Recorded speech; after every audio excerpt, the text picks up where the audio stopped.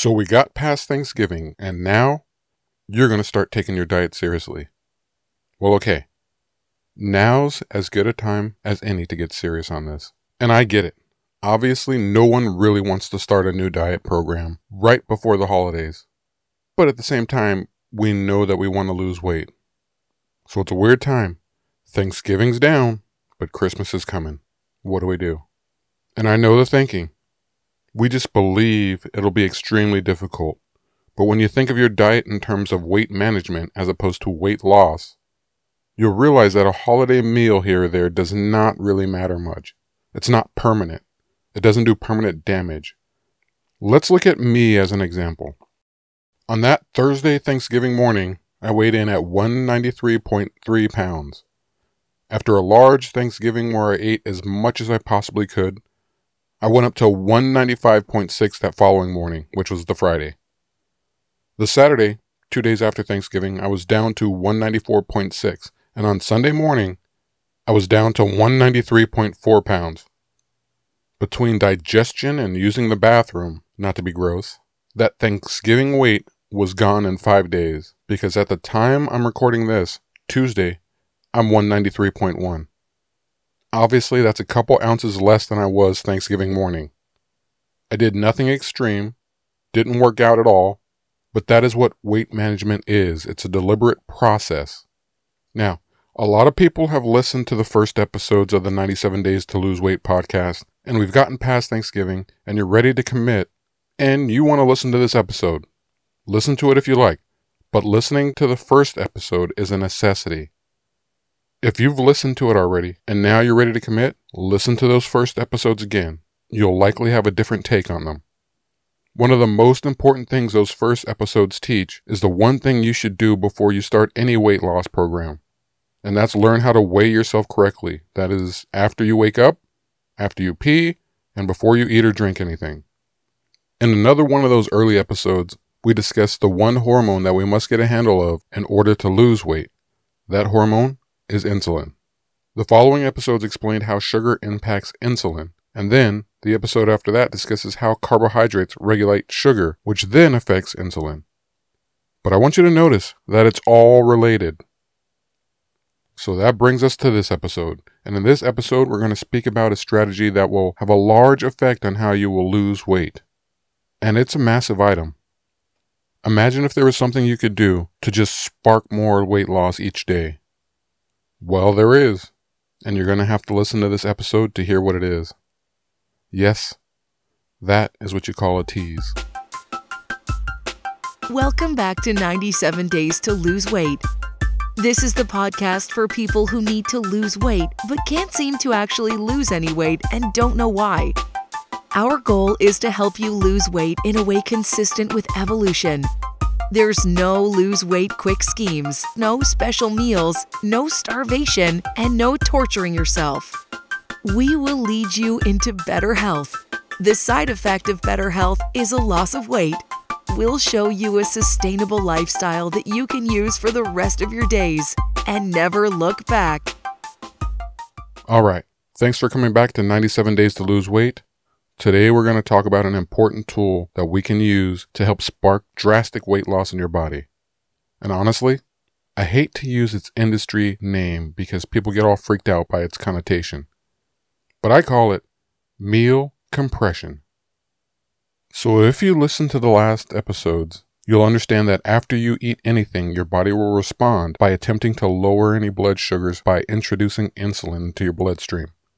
You'll understand that the body cannot lose weight when there's too much insulin in the body because insulin tells the body to store glucose. The glucose that your body is storing ends up around your belly and any place where you have a lot of fat. So your strategy should be twofold: to minimize the blood sugar in your blood and to ensure insulin spikes as little as possible. Seems pretty easy, and there is actually one action that solves both parts of that strategy. It's to compress all the meals and all the food you eat into fewer hours per day. Although I refer to it as meal compression, the industry term for this is intermittent fasting. Now, which one sounds better to you, intermittent fasting or meal compression? That's exactly why I call it meal compression. Fasting makes it sound harsh. But how do you do it? You take into account your sleeping hours and wrap your eating into a certain period of the day. I tend to recommend people do a 8-16 compression, meaning of the 24 hours of the day, you don't eat for 16 hours straight, and you eat all your meals within 8 hours. And it's not as hard as it sounds. Remember, you're sleeping much of that time. It doesn't require strict minute-to-minute compliance, but the point is just this. Limit eating into as close to 8 hours as possible. Here's what I do personally. I stop eating at 8 to 8:30 at night, every night. I don't do any snacks or midnight meals, nothing after that. That carries me over to the next day. I no longer eat breakfast, and I eat lunch between 11:30 and 12:30 each day. And then I eat my last meal by 8:30 again. The cycle goes on and on. 8-16. Here's how it helps you. Generally, it limits the raw amount of foods you eat throughout the day. This means you have fewer hours of digestion, which is easier on your body, and it generally means that there are less calories taken in because you have less time to eat. If you're eating at 6 o'clock in the morning and you eat all day, you eat snacks, you eat cakes, and then you have a midnight meal, you're eating all day. You're having multiple insulin spikes. That is not good for you because insulin, again, ensures you cannot lose weight. Now, what makes meal compression more effective is that we're combining it with the fact that we're eating less sugar, less sugary foods, and less carbohydrates. Your body will find it easier to resort to the fat and glucose that is already stored on your body and start using that for energy. Think about it this way. Why would your body start burning the fat that's already stored on your body if you're going to keep on eating excess foods that are then converted into more fat? Doesn't make sense, but that's the premise. Meal compression works and it's worth a try. As I've explained in other episodes, and I truly want you to understand, weight loss is not something that happens without intention. There are no magic pills, but it is a daily process. It takes consistency and understanding. Unfortunately, though, it's much easier to gain weight than it is to lose it. If you lose ounces each day, in a week, those ounces may add up to pounds. The more weeks and the more months you lose weight, that's just more pounds you've burned off. So an easy way to do all this is to drop breakfast. In our last episode, I made a comment of how breakfast was not necessary, and it's not. You can drop breakfast with zero detriment to your health. Breakfast is a luxury for modern humans. In evolution, humans didn't eat 3 meals a day. Most were lucky when they had 1 meal a day. In modern terms, we call that 1 meal a day OMAD. OMAD, O-M-A-D, 1 meal a day. And for many, this is one of their dietary goals. I'm not going to lie to you. It's not one of mine. I do lunch and dinner, all within 8 hours, and that is as risky as I get. Have I done it before? Absolutely. But generally speaking, the times that I went OMAD, they weren't planned. I just got busy. But for some people, it comes naturally. They just don't eat breakfast and they're fine. For others, it's a bit more challenging. If you're one of those people now who must have breakfast and you want to try getting the benefits of meal compression, you can have your breakfast, have lunch, and don't have dinner if you want. That works for some people. Or you can simply start to shift your breakfast time later and later in the day. You can do this until you can simply wait until lunch. For most people, it takes about a week and your body gets used to it. But understand, it's a mental game.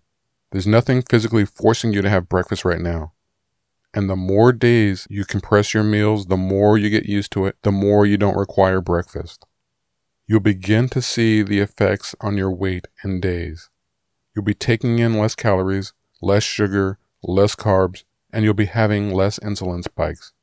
And if you don't believe me, try it for a week or two. In fact, I try to give episode experiments for you to try. And in this episode, that is your experiment. Go without breakfast as many days as possible. I believe that because you're measuring your weight and consuming less sugar and less carbs, you will see those ounces drop off quick.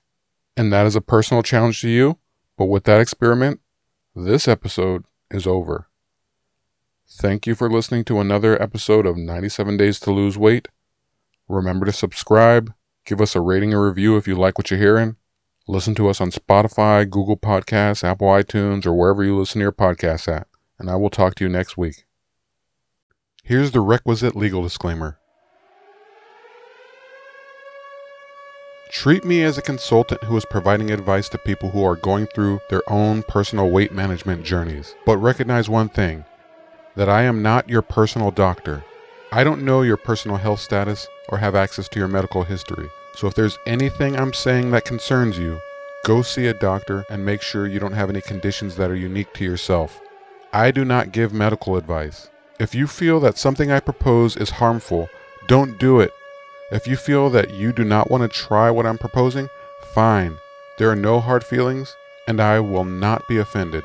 Everything I discuss is voluntary and is with the purpose of giving advice on weight loss.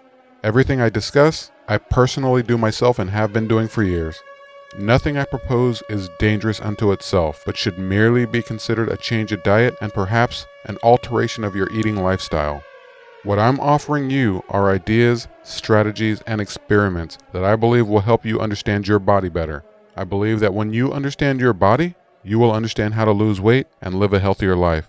And if I'm right, you'll know in 97 days.